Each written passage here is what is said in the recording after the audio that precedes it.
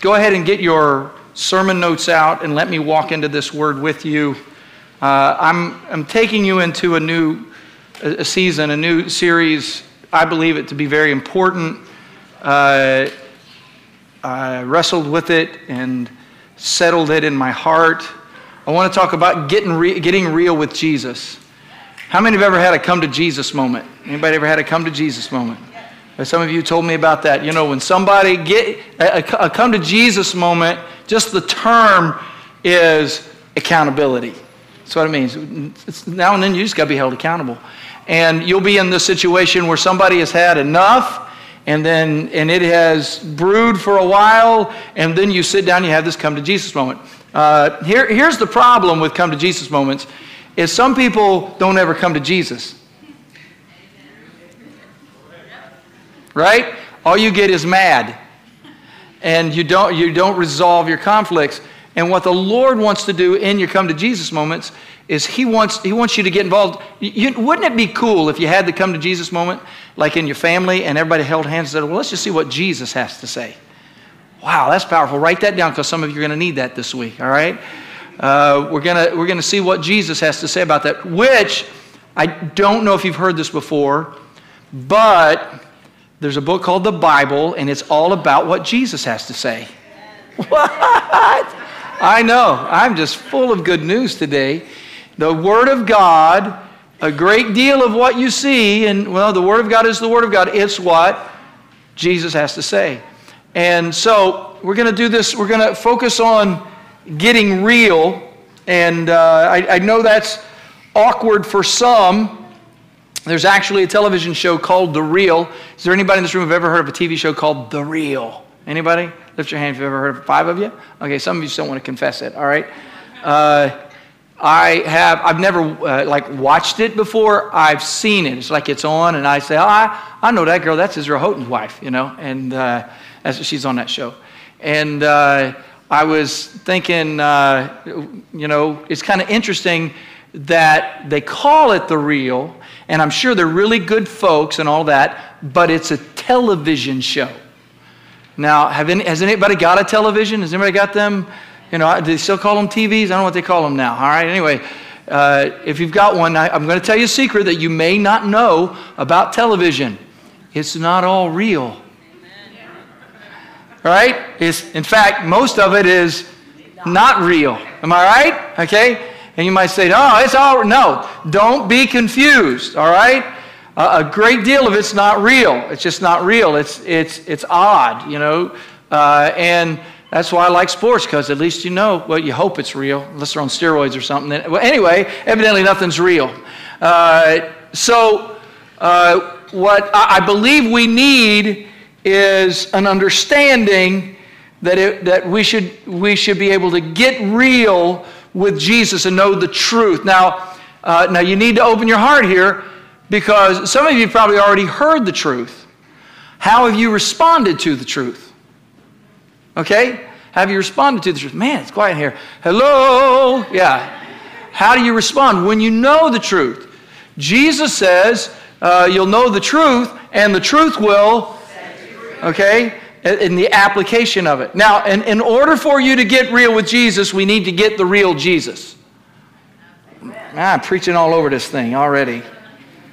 And look at Revelation 1 and 10. This is a platform. John, who is the great apostle John, the beloved apostle John, the apostle that though they tried to murder him, they tried to martyr him, he would not die. Anybody know the story? They try. In fact, at this particular point, when he's writing this down, he is on a place called Patmos, an island known as Patmos. And on the Isle of Patmos, he was placed there to die. It was like a desert island. He was going to starve to death, but it was the Lord's day. John knew what day it was. And the Bible says that he was in the Spirit on the Lord's day. So John has been placed there to die, and he just won't die.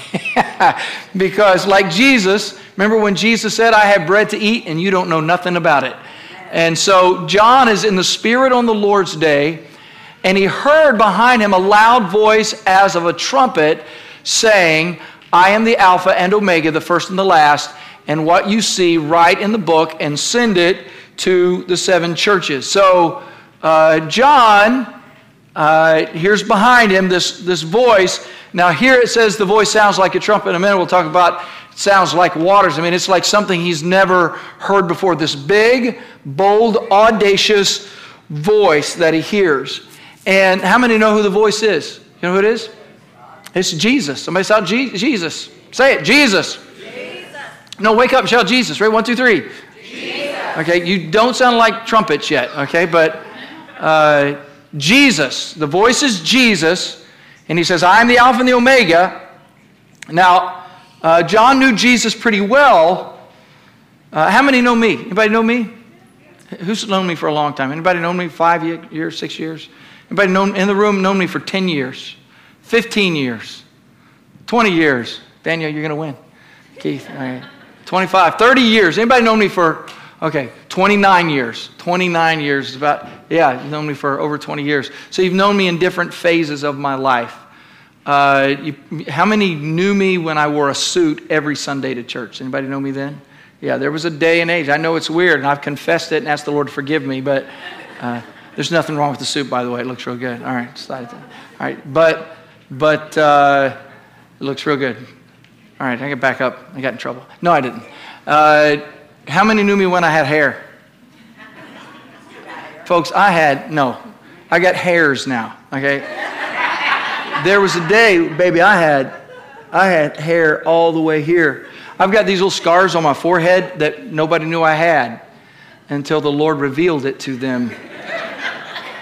There's no one in the room that knew me when I was in high school, because when I was in high school, you hear me tell, especially this time of the year, the reason I like to watch football is because I played football in high school, and it just changes it. When you know a little bit about it, just changes the way you watch the game.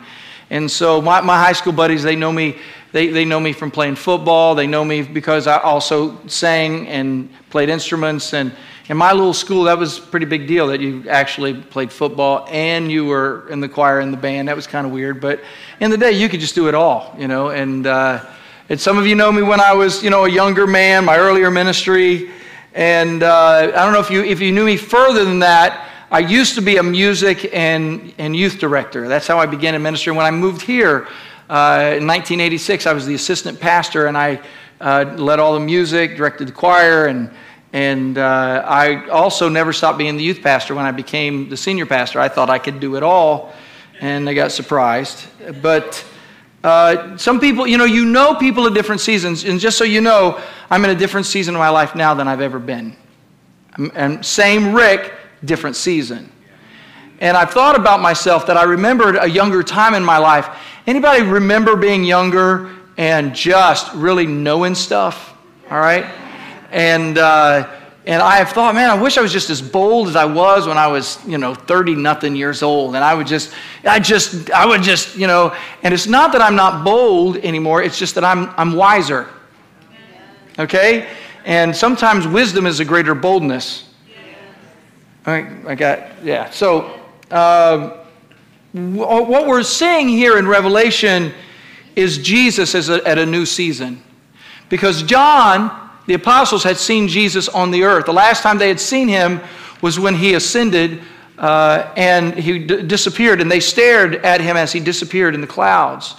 And an angel, they stared for so long that an angel came and said, stop staring. The same Jesus that you've seen go away will also come again. Now, and what we've seen in the Word of God is that he will come again in the way that you've seen him go away. He will also come back again. But so you understand, when Jesus returns, he's going to look different. Did you know that? If you read the Word of God, Jesus comes back. He's riding a horse. He's coming conquering and to conquer. Am I right? So we don't necessarily see him sometimes as who he was. We saw him crucified and risen, but have you seen him at the right hand of the Father? Have you seen him in all of his glory and all of his power? Have you seen him that way? This is a new season, and you need to know Jesus as who he is right now and who he is coming again. Does that make sense to anybody? Am I preaching over your head? I don't like preaching over people's heads. I'm not a fan of that. But sometimes it's not always my fault, all right? You got to get into the Word. I'm okay, Yvonne? Okay. Get into the Word and work with me here.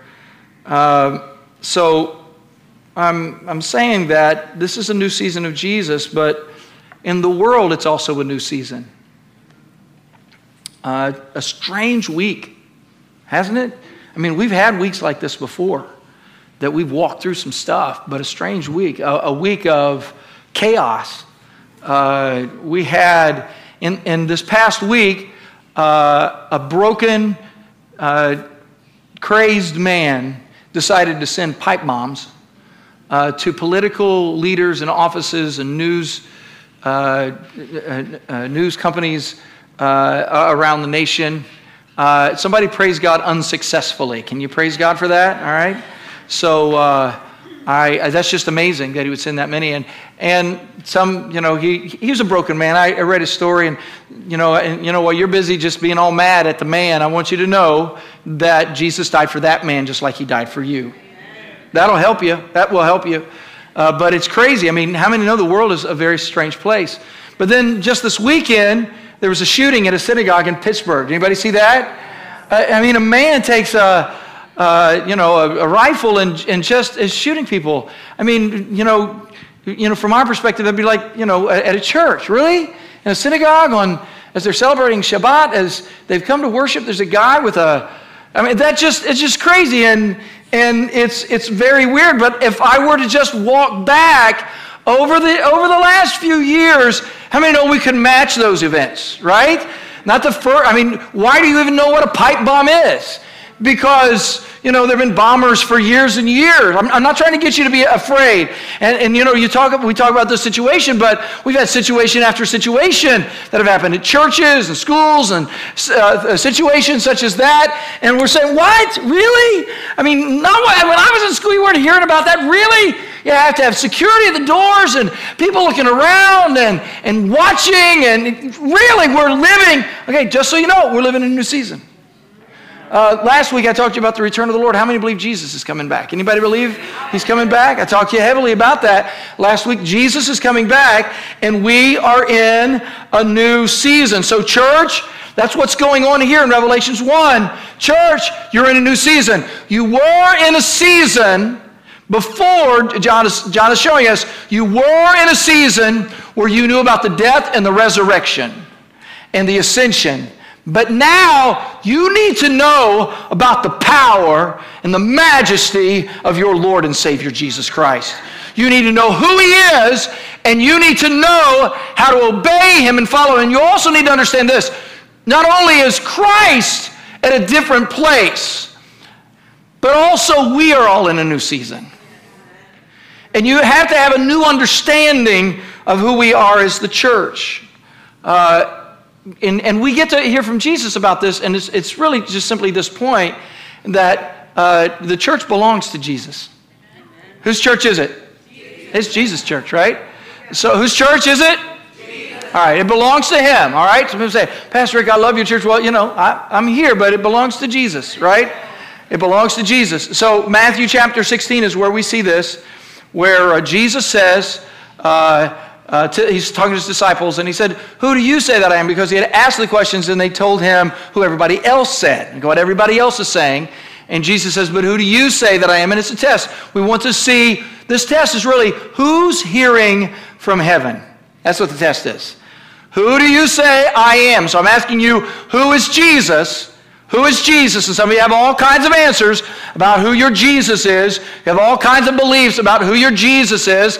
And I celebrate that you have answers. And you say, well, Mama said, and Daddy said, and my teacher said, and nobody's got the right answer. Jesus says, who do you say that I am?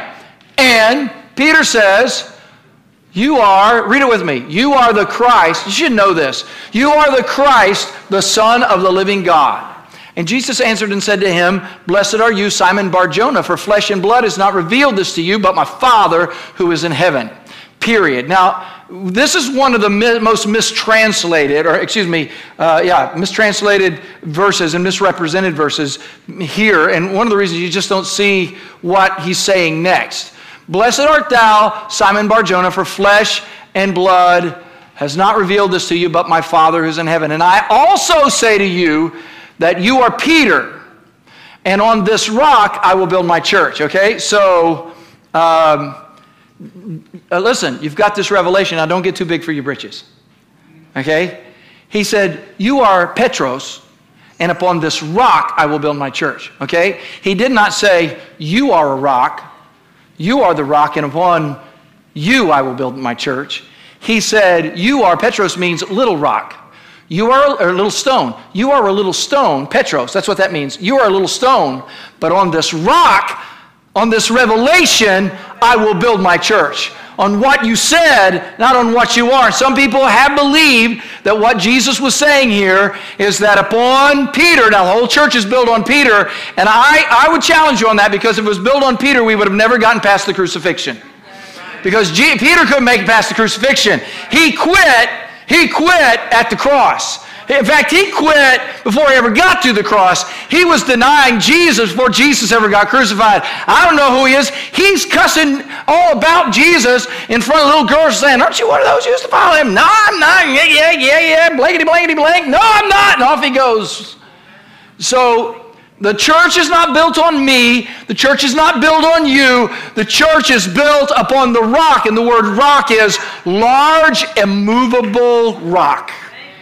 Large, immovable rock. Not built on little stone, but built on a large, immovable, hallelujah, the rock, Jesus Christ. And then he goes on to say this, and the gates of Hades shall not prevail against it. And I'm going to give you the keys. Okay? So I'm going to give you the keys. So you have the keys to the church. You say, I don't have keys, Pastor, but I'd like some. I ain't giving you some, okay? Listen, you have the keys to the kingdom of heaven. So whatever's available in the kingdom of heaven, I'm going to give you. And whatever you bind on earth will be bound in heaven. Whatever you loose on earth will be loosed in heaven. There's a great deal of discussion. I'm not going to spend a lot of time there, but that's a very supernatural topic. I'm going to add this to you as well. It's also one of the reasons you have to always walk in forgiveness. Okay? You have to always walk in forgiveness. You hear me? How often should you forgive? Always. Keep walking in forgiveness. So don't make me preach on that right now. But so I love this teaching.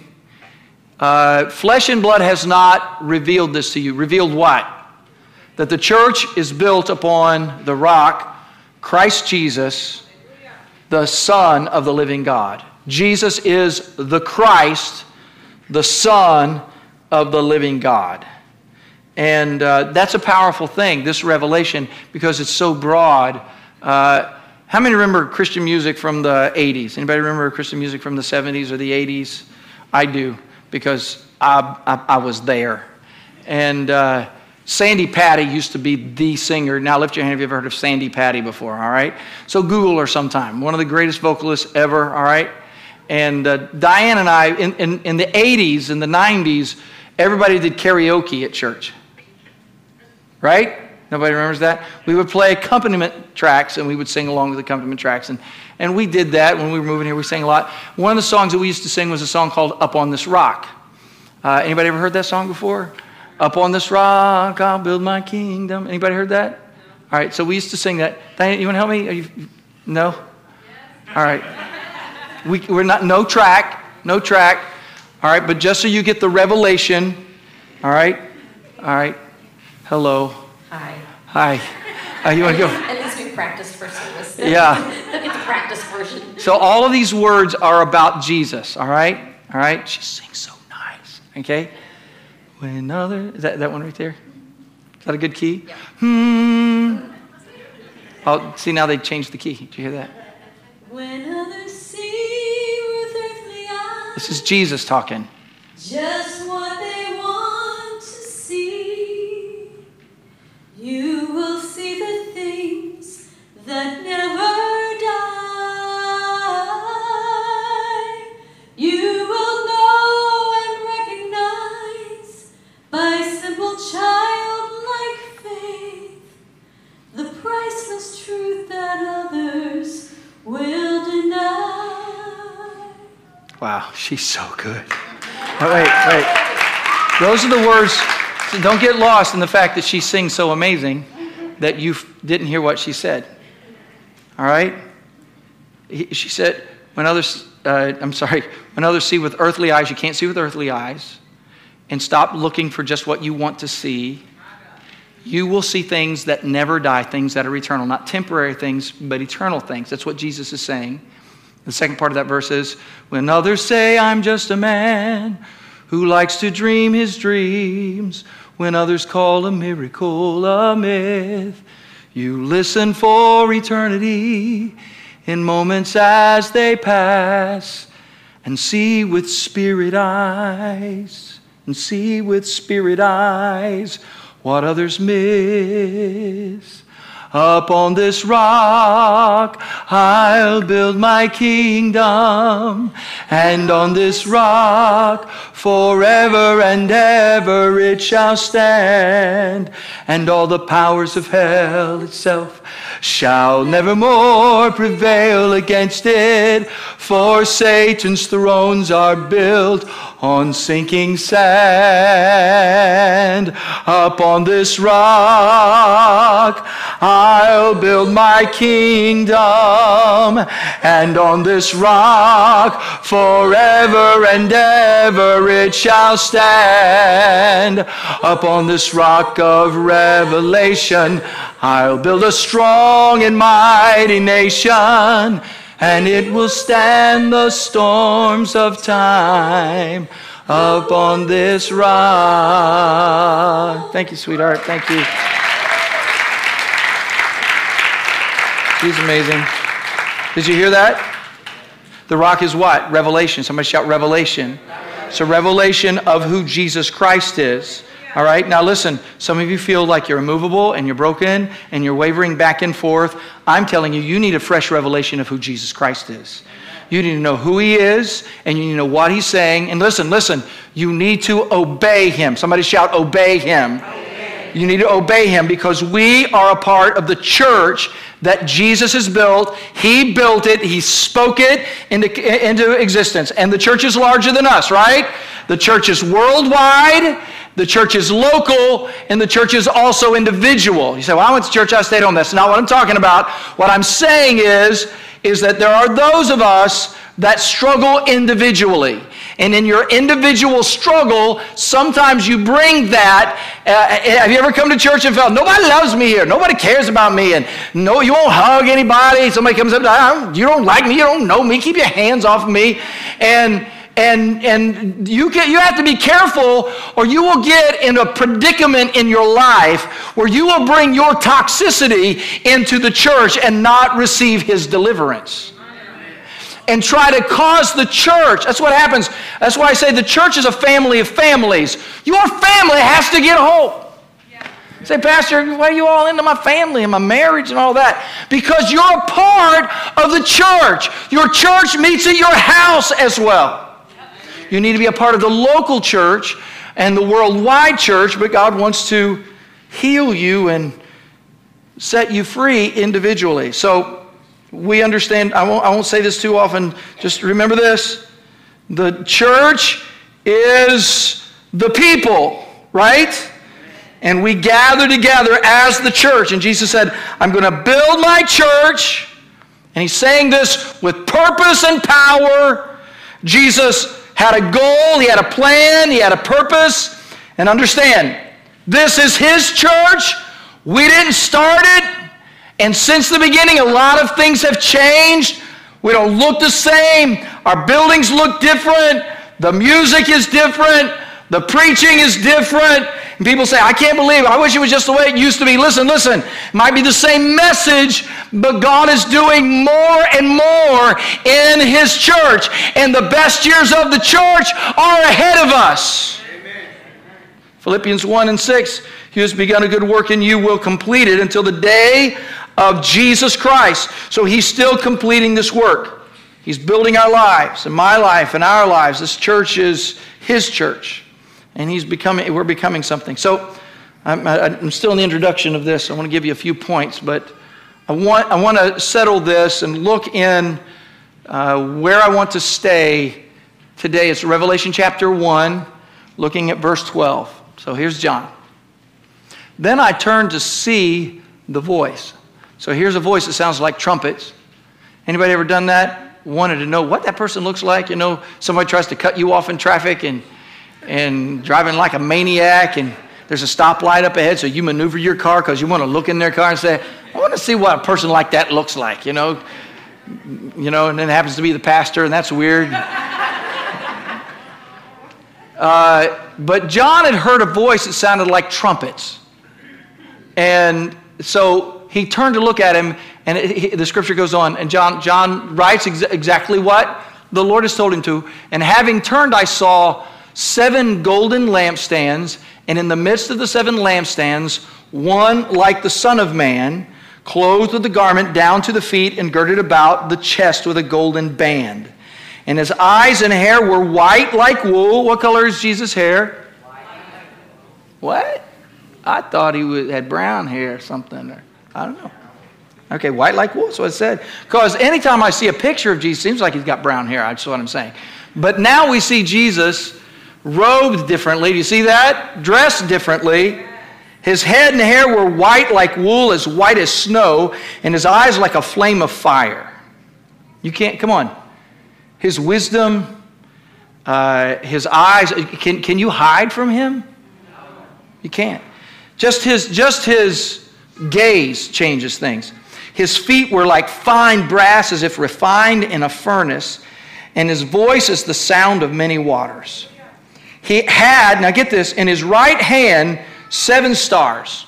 In his right hand, what's he got? 7 stars. And out of his mouth went a sharp 2-edged sword. How many know what that is?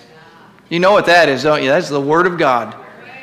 And his countenance was like the sun shining in its strength. So have you ever walked out on a sunny day and it was at that high time where the sun was up and it's just hitting you and you could almost feel, no, you could. How many have ever felt the sun, the power of the sun? You can feel the power of the sun. And when I saw him, I fell at his feet as dead. I can imagine that. It's not like I got down on my knees. It's like, bam! It's like, flop on the ground. I fell at his feet as dead, but then he laid his right hand on me, saying to me, do not be afraid. I am the first and the last. I am he who lives and was dead, and behold, I am alive forevermore, and I have the keys of Hades and death. You want to praise God just for that? Just praise the Lord. So here's the deal. God is all-powerful. Jesus is robed now in all of his righteousness and all of his glory, and he still loves you. And he leans down and touches you in his grace, and he says, stand up, I want to talk to you. Come on, get on up. I'm all of that. Out of my mouth is a sharp 2-edged sword that cuts, but it also heals. And I know everything about you, but I love you. And yes, I'm holy, holy, holy, but I've invited you into my presence. This is so powerful. So what is all of this? Then we get a clear definition. I want you to go to verse 19. He says this, write the things which you have seen, and the things which are, and the things which will take place after this. The mystery of the 7 stars which you saw in my right hand, and the 7 golden angels of the 7 churches, and the 7 lampstands which you saw are the 7 churches. So what are the 7 lampstands? They're the 7 churches, okay? Now, they are all the church, but they're individual churches, right? So it is the church. This is the church that the Lord has built, but they are individual churches. So Freedom Fellowship is a church, right? But we're a part of the church, okay? So at that time, how many churches were there? 7. Because there were how many lampstands? And God loves to talk in 7s, amen? He established his church with 7. So he builds them, and one of those churches is the church at Ephesus that we're going to talk about. But he also says angels, and I want you to be careful, or you will just say, well, isn't that sweet? Because every church has its own angel. Like we got the Freedom Angel, and they got Wave Angel down the road, and you got the Baptist Angel around the corner, and things like that. Now, here's what you need to understand about this. First of all, we don't have angels, we got angels. Because the Bible says that the angels of the Lord are camped around those that fear him. How many love God? How many fear God? Any of those people? So just say, welcome to the angels. Welcome, angels. Because they're here, and they protected you and taken care of us. They got us here and going to get us home. Praise God. Angels are watching over us. And every other place in the New Testament where you hear the word angels, they're messengers like Gabriel and Michael, but not here. Here, the word is not that type of angel. In actuality, this word would have been better translated senior pastor. Amen. I know, that's weird, isn't it? Senior pastor. You think that's cool. But as a senior pastor, I want you to know it feels dangerous. Dangerous. So, because the Lord is giving a word to give to John and says, I want every pastor, I want the pastor, the senior pastor, the leader of each of these churches to receive this particular word. I'm going to write a letter to each of them, and they need to know exactly, help me, Jesus, what I'm saying. And the reason it feels dangerous to me is one day I'm going to stand before God with the words that I share with you, and I'm going to give an account. And on that particular day, I don't want to hear, hey, Ricky, glad you gave it a shot, but you sure wasted everybody's time there in Virginia Beach. Been good if you'd have paid attention to what I have been telling you all the time, because I had a word. I sent you a word. I sent you a prophetic word. I spoke into your heart. Pay attention, Rick. Pay attention. You get this shot while you're on the planet. And for that reason, it's frightening. But no, sir, I'm not planning to hear those words. I'm planning one day to stand in front of that one whose voice is like many waters. And I'm expecting his words to me to be, well done, good and faithful servant. The reason I anticipate that is because I'm not going to cheat. I'm not going to tell you things that are not in God's word. And we're going to protect God's word. And we are going to know exactly what God is saying. Which brings me to my thoughts today. Did anybody even know that there was an award show for Christian music? Did anybody know that? It's called the Dove Awards. Has anybody ever watched the Dove Awards before? Okay, I've watched them since I was very young, since they first started. And I remember watching them in the past, and I thought they were really cool because I was kind of enamored, I guess, by the star power. But I used to just watch them, but I always disliked them because it seemed like they were trying to be an award show for something else. Does that make sense? And everybody's all, dolled up and walking out and just really proud of themselves and giving each other awards. I still think that the best thing they could do at the end is everybody who won an award take their award and stand up at the front and cast it at the foot of the cross. I think that would be better, but that's my idea, and they haven't asked me yet. But after last Sunday, and we had a very busy Sunday last Sunday, Emery was gone to Chicago, and Diane and I led worship, and we had a wonderful time leading worship, and I preached all day and preached 3 sermons and led worship, and then we got home late that evening, at about 9:30 that night, we got home, and we sat down. And turned on Christian television. It's like, why would you turn on Christian television after you've been in church all day? Because we needed some more. And the Dove Awards were on. I didn't even realize they were on. And I loved it. I just loved it. So many times I've watched it and I just didn't like it at all, but I loved it because just as soon as we turned it on, Taryn Wells was just standing up there with his guitar, singing "Known." I'm fully known and fully loved by God. And he was singing and worshiping, and they scanned the audience, and people had their hands up. It wasn't like when I watched the AMA Awards, and they were doing like the little gospel tribute, and everybody just like they were pretending to be saved or something. I'm not. You said, Pastor, you judging everybody? Really?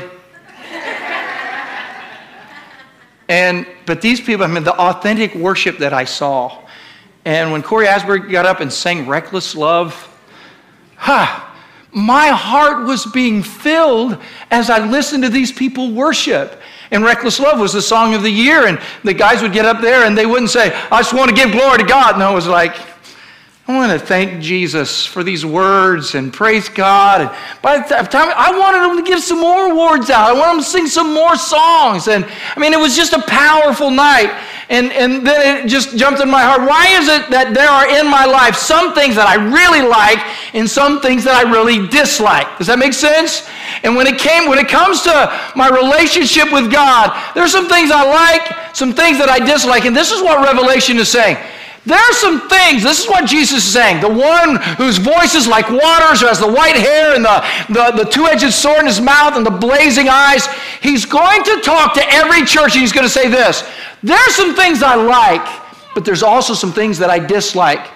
And he's going to say this. You better pay attention to the things I dislike. Because if you don't pay attention to what I dislike, I will shut your church down. That's what he says. Anybody know I'm telling the truth? Yeah. Look at this. I'm just going to move ahead. I want to just get real about the church at Ephesus and get real about your love. Revelation 2, verse 1. Okay, right after all of this, this is a letter. It's a revelation of Jesus. To the angel of the church of Ephesus write, these things says he who holds the 7 stars in his hand, in his right hand, and walks in the midst of the 7 golden lampstands. Who's he writing to? The church at where? Okay, now if you followed me the last week, you know I've been preaching a lot about Ephesus. Okay, you're going to have to get this. I know your works, your labor, and your patience, and that you cannot bear those who are evil.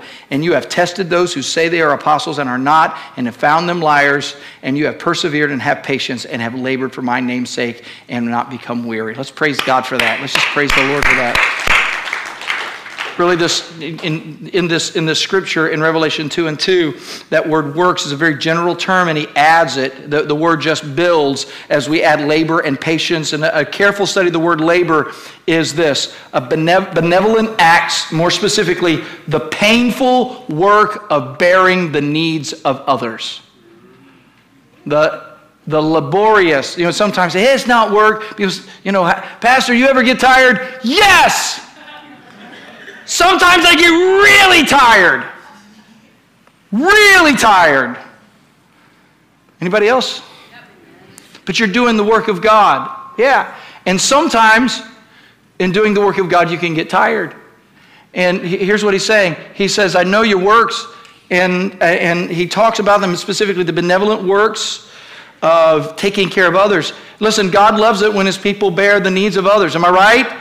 We have the Holy Spirit, but the fruit, come on, how many know God loves good fruit? Does anybody know that? He loves good fruit, and one of the great fruits that he loves is when we are loving people. I'm glad that we have the church that we have. I'm glad that we don't have to worry. If somebody's hungry, we're going to feed them. If somebody's naked, we're going to clothe them. Am I right? I'm glad we have a church. If you're broken, we'll talk to you. We'll pray with you. We'll minister to you. We'll disciple you. That's powerful. It is a part of the DNA of this church. It's been going on a long time. God loves it when his people take care of each other. God also loves it when his church is pure. Look at Revelation 2 and 2. I love it that you cannot bear those who are evil, and you have tested those who say they are apostles and are not, and have found them to be liars. Now don't get me wrong. Sometimes we define ourselves by giving out food, but the Red Cross also gives out food. Doesn't mean that they're the church of the Lord Jesus. All right? We're not the food bank. We're the church of the Lord Jesus. All right? Now, don't forget the scripture. Excuse me. Don't get the scripture all wrong. We love people, but there's also evil in the world. We are the bride of Christ. So 2 Corinthians 11, for Satan himself transforms himself into an angel of light. Therefore, it is no great thing if his ministers also transform themselves into ministers of righteousness, whose end will be according to their works. We know, how many know about false prophets? Anybody know about false prophets? Joseph Smith and Charles Taze Russell are the big bad ones, right? Joseph Smith, even though Brigham Young has a university named after him, he was still a false prophet. Amen. All right? If you are in the Mormon religion, get out. When the guys in the white shirts and the little things on their shirt come to your door, just tell them, no thank you. Tell them what I say. Look, I love you, but how many false prophecies do you have to make to be called a false prophet? Joseph Smith has a list about this long. He is a false prophet. His whole book is false prophecy. And Charles Taze Russell was a liar. Amen. So some people get really weird when I say things like that. But this is vital in the church. It sounds like it's a hard love, right? And I know that this is a struggle for some people, because even when I say that, even when I'm preaching the word, I can preach the word right now, you're thinking, I'm so glad you say that, because,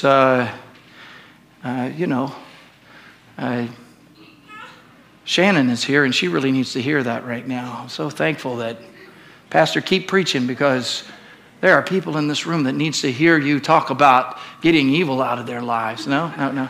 You need to stop listening to the Word of God for other people and start receiving the Word of God for yourself. And please don't take my words and flip them. Pastor Rick told you. No, I ain't telling you nothing. I'm telling you this for you. God wants you to be benevolent, but God also wants you to be aware that there is evil and false doctrine out there. And if you ever see that I'm careful, if anybody ever noticed that I'm careful, you'll hear me say, I'll say, well, where did that person come from? So where did you get that word? What is that about? He said, well, why? Because I have been dealing with false prophecy all my life. I have met some incredibly fantastic false prophets. They're good at it. Listen, we love people, but we're not ready to embrace that which is not of God. Amen. Right? How many know that the Word of God is true? Yes. It's all true. So just listen, how many know we love people no matter what their brokenness is? Wave at me. We love people. Right? But if you think I'm going to do a wedding for somebody other than a man and a woman, all right? Then you are incorrect, because one day I'm going to stand before the Lord Jesus. Somebody shout amen. Amen. Okay. So I love this. Thirdly, in verse 3, Jesus loves our perseverance. And you have persevered and have patience and have labored in my name's sake. We're not quitters. Somebody say, I'm not a quitter. Say it, I'm not a quitter. I'm not a quitter. Anybody had some tough seasons? That's what the church at Ephesus, they've had some tough seasons. It's been a difficulty being in Ephesus because there's all these people that are coming in to mess up their religion, and you've went through some difficulties. People, you've all got stories of times when you were broken and in times of weariness. And 2015, anybody remember 2015? We went through loss after loss after loss. We lost an elder, we lost a son, we lost his daughter, we lost his other daughter, we lost his wife. It was just one loss after another. It was just, I was tired. I was just weary. He said, Pastor, how do you keep going? Grace of God. Only the grace of God. Because my heart was tired and I was grieving and helping people to grieve, and sometimes just want to hang it up and say, I quit for a little while. But we don't quit. Somebody shout, we don't quit. We don't give up. And finally, I'm finished. Everybody stand up. I'm going to finish this. Stand up. Don't leave me just because this is very important what I'm about to do. All right? You don't even have to gather your stuff up, okay? Just stand and listen. Finally, Jesus says this, nevertheless, I have this against you, that you have left your first love. Remember, therefore, from where you have fallen, repent and do the first works, or else I will come to you quickly and remove your lampstand from its place. That's what I was saying, okay? Now, this is pretty easy for me to embrace. It's pretty easy for me to embrace. Somebody say first love. First love. Wow. I mean, and it is. I mean, I've tried to get it away from this, but I understand this, because I have loved that woman on the front row for as long as I can. I love her. And if I take a picture of us and post it, I'll probably hashtag still my girlfriend. Because she is. You're welcome to borrow that hashtag. Okay? Still my girlfriend. I love her. She sang up here and I'm thinking, gotta just stop, sit down and listen to her sing for a while. Don't say that you're fulfilling what God has called us to do just because we feed hungry people, or just because you stand against false prophets. I tell you, there's a lot of weirdness going on in the world right now. And there's a lot of people that need food. It's always good to give food. But just because you're giving food doesn't mean you're the church. And you know, I get, it creeps me out. There's so many apostles out there in the world, and there are probably some people that actually act upon it. But it blows my mind when somebody that's had a church for like 20 years and they've still got 40 people in it, they call themselves apostle so-and-so. And I'm saying, come on, bud, show me some fruit for your apostleship. You know, if you're an apostle, you have like, 30 or 40 churches underneath you that you're leading and be acting and moving in all the gifts of the Spirit. Just because you're the apostle, don't tell me your first name. It really bugs me. It does. It bugs me. God hasn't called us titles. He hasn't. Anybody know I'm Pastor Rick? You can call me Pastor. You can call me Rick. You can call me Ricky. I'm getting older. People call me Pop. It's weird. Steve Oliver was always Pop. I'm not Pop. Pop. And... I don't care. So let's say that we get all that right and we throw the right, we take care of the certain people. Does that make sense? And we don't participate in false doctrine, and we have drawn a line in the sand and said we're not going to cross what we know the Word of God to be. Jesus says, just because you're doing all of that doesn't mean you're doing what I've called you to do. Amen. I want your love to be fresh. I want your love to be fresh. And I get this because I was understanding it. And what's this? What this is? All right, I get this thing open. Okay. I got it. Okay, I got that. All right, let's get out of here. How many saw how sacrilegious that was? How can you even consider, how do we just run into churches and suck down a piece of bread and sip a little juice and walk out the door? I don't know if you understand. Let me correlate that, okay? Because we have an earthly understanding of that, okay? Now, I keep saying this, and I'm not saying this. Look, my wife loves me, so no matter what I say about her, she's going to love me. We're in covenant, right? You understand this. But get this. This is the truth. This is the absolute truth. You all look really pretty, but there is no one that compares to my wife in this room. No one. Nobody compares. You can't mess with me. As cute as I am, come on if you want. You say, Pastor, nobody mess with you. You'd be surprised what the devil would send in my way. You'd be surprised. But you can't. I'm a mess. I love her. And it's fresh. No, it's even more fresh than it was the day I married her. And you know, that's sweet. That's sweet, but let me tell you something. When I was just a little boy, I realized that Jesus died for my sins. Come here, come and stay. Come here, come up here. Everybody just come up here. I'm going to close this. Come here, come up here.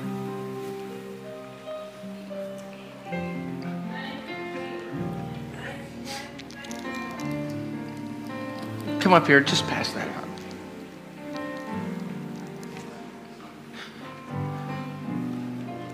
There was actually a season in my life that I just didn't hardly want to serve communion because I felt that people took it so in such a shallow manner. It was like I just didn't want to do it. Go ahead, take your time. Take your time. I want you to be very careful, but take your time, open, and help one another.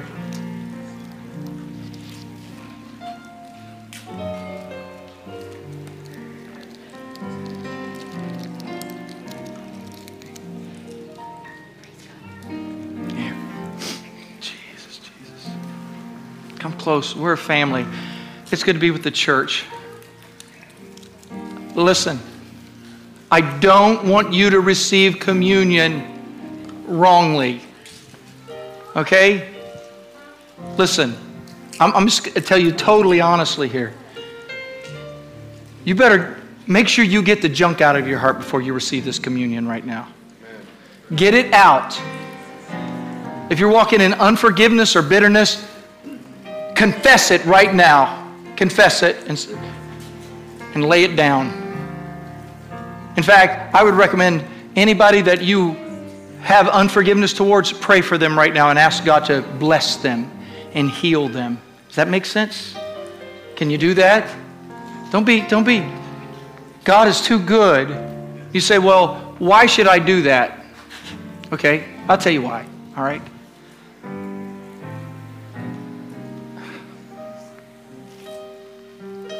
You're not going to get it. Some of you will.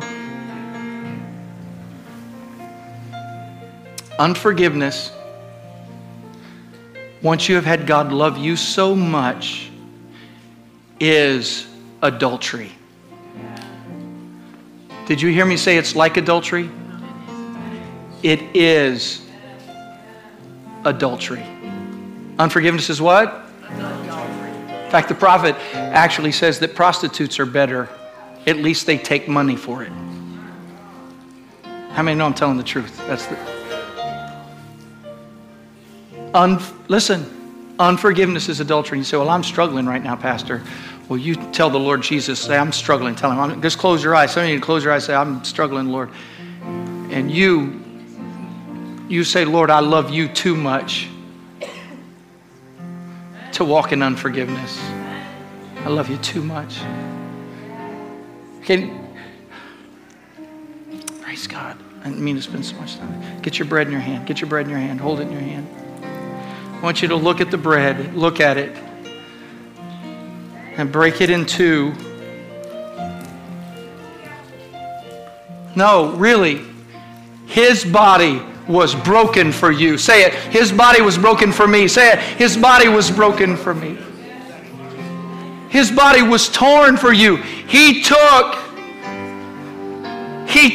your brokenness upon himself.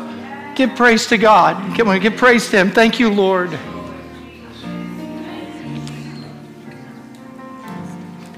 He was wounded for our transgressions. He was bruised for our iniquity. The chastisement of our peace, the chastisement that was necessary for us to have peace, it was placed upon him, and by his wounds, by his stripes, by the beating that he took upon his back, you are able to be healed. Now look at it. Jesus loved me that much. Jesus loved me that much. I don't have any great illustrations for you here. I'm trying to think of one to help you even go further. I didn't even know it. I saw a Facebook post from my nephew, Luke. He just graduated from the University of Cincinnati, but before he graduated, he anonymously donated his bone marrow. And the individual who had received it found out who he was and just posted his picture and said, here's my hero. Jesus did so much more. Come on, somebody thank him. He did so much more. His body was broken. Said his body was broken. His body was broken. Look at the bread. Look at the bread. See the broken body of Jesus. Jesus, on the night that he was betrayed, he took bread, and when he broke it, he gave it to them and said, and this is why he says you need to take the supper, because you'll forget and your love will get stale. Take this bread, my broken body, so that you won't forget. Now, you guys on your own, whenever you choose, look at the bread, and if you get it, and if you love him for what he did, take and receive the bread.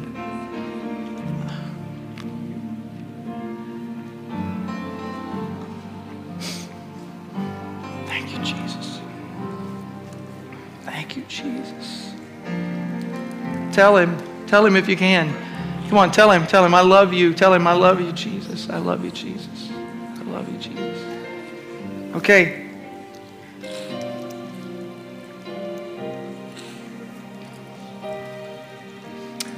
I was sitting on my sofa downstairs by myself early last week, and I looked up at this big, massive picture that's hanging on my wall that the kids gave us together of our 2 grandchildren. And I was looking at it, and I just got so grateful. And I looked over my life, and I thought, God, you have been so good to me. You've been so good to me. You looked past my sin. You forgave me of my sin, and look at what you have given me. And I just sat there and had my own personal little worship time. Listen, if it had not been for the blood of Jesus Christ, where would you be? How many were sinners? Was anybody a sinner? And Jesus he didn't just get knocked out. He didn't just pass out. His blood poured out of his body until he died. Take this cup. I want you to thank him for giving his life's blood so that you could be saved. Thank him. Go ahead and tell him, thank you, Jesus. Thank you, Jesus. Thank you, Jesus. Tell him, thank you, Jesus. And if you feel like your sin is not covered, I want you to thank him and receive, Lord, I receive the blood of Jesus, the cleansing blood of Jesus. I am forgiven.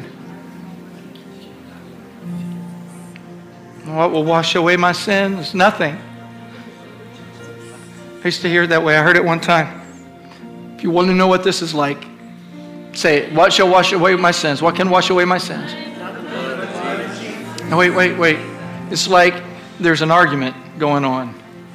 I know I'm a sinner, and I say, what can wash away my sins? And the Satan shouts, nothing! And then I hear heaven cry, but the blood of Jesus. Oh, precious is the flow that makes us white as snow. No other fount I know. Nothing. Take the cup. Take it in your hands. Thank you, Lord Jesus, for your blood that was spilled for me. I'm released of all of my sin. I walk in forgiveness as you have forgiven me. Come, Holy Spirit. On the night that Jesus was betrayed, in like manner, he took the cup, and when he had blessed it, he gave it to them and said, take and drink it. This is the blood of the new covenant. Take.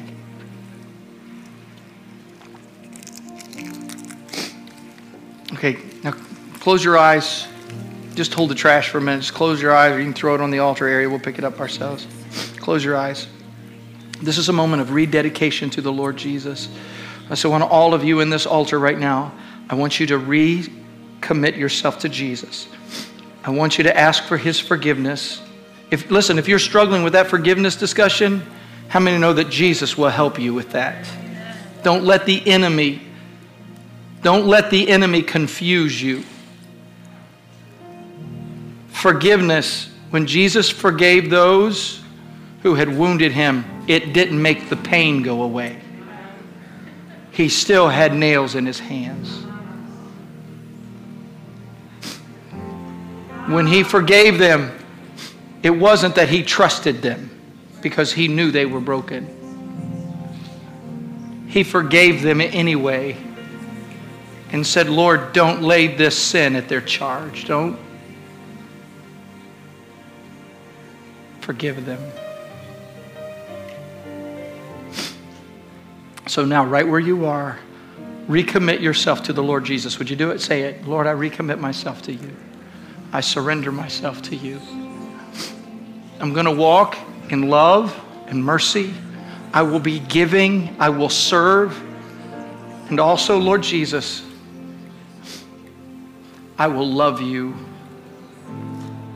I receive your love and I give your love. Remind me if my love isn't fresh. Come and tell me. We are your bride. You are the bridegroom. I'm going to love you. Tell him, Lord, you're so beautiful. Tell him, Lord, you're so beautiful. I love you, Lord Jesus. You're so beautiful. Thank you for loving me.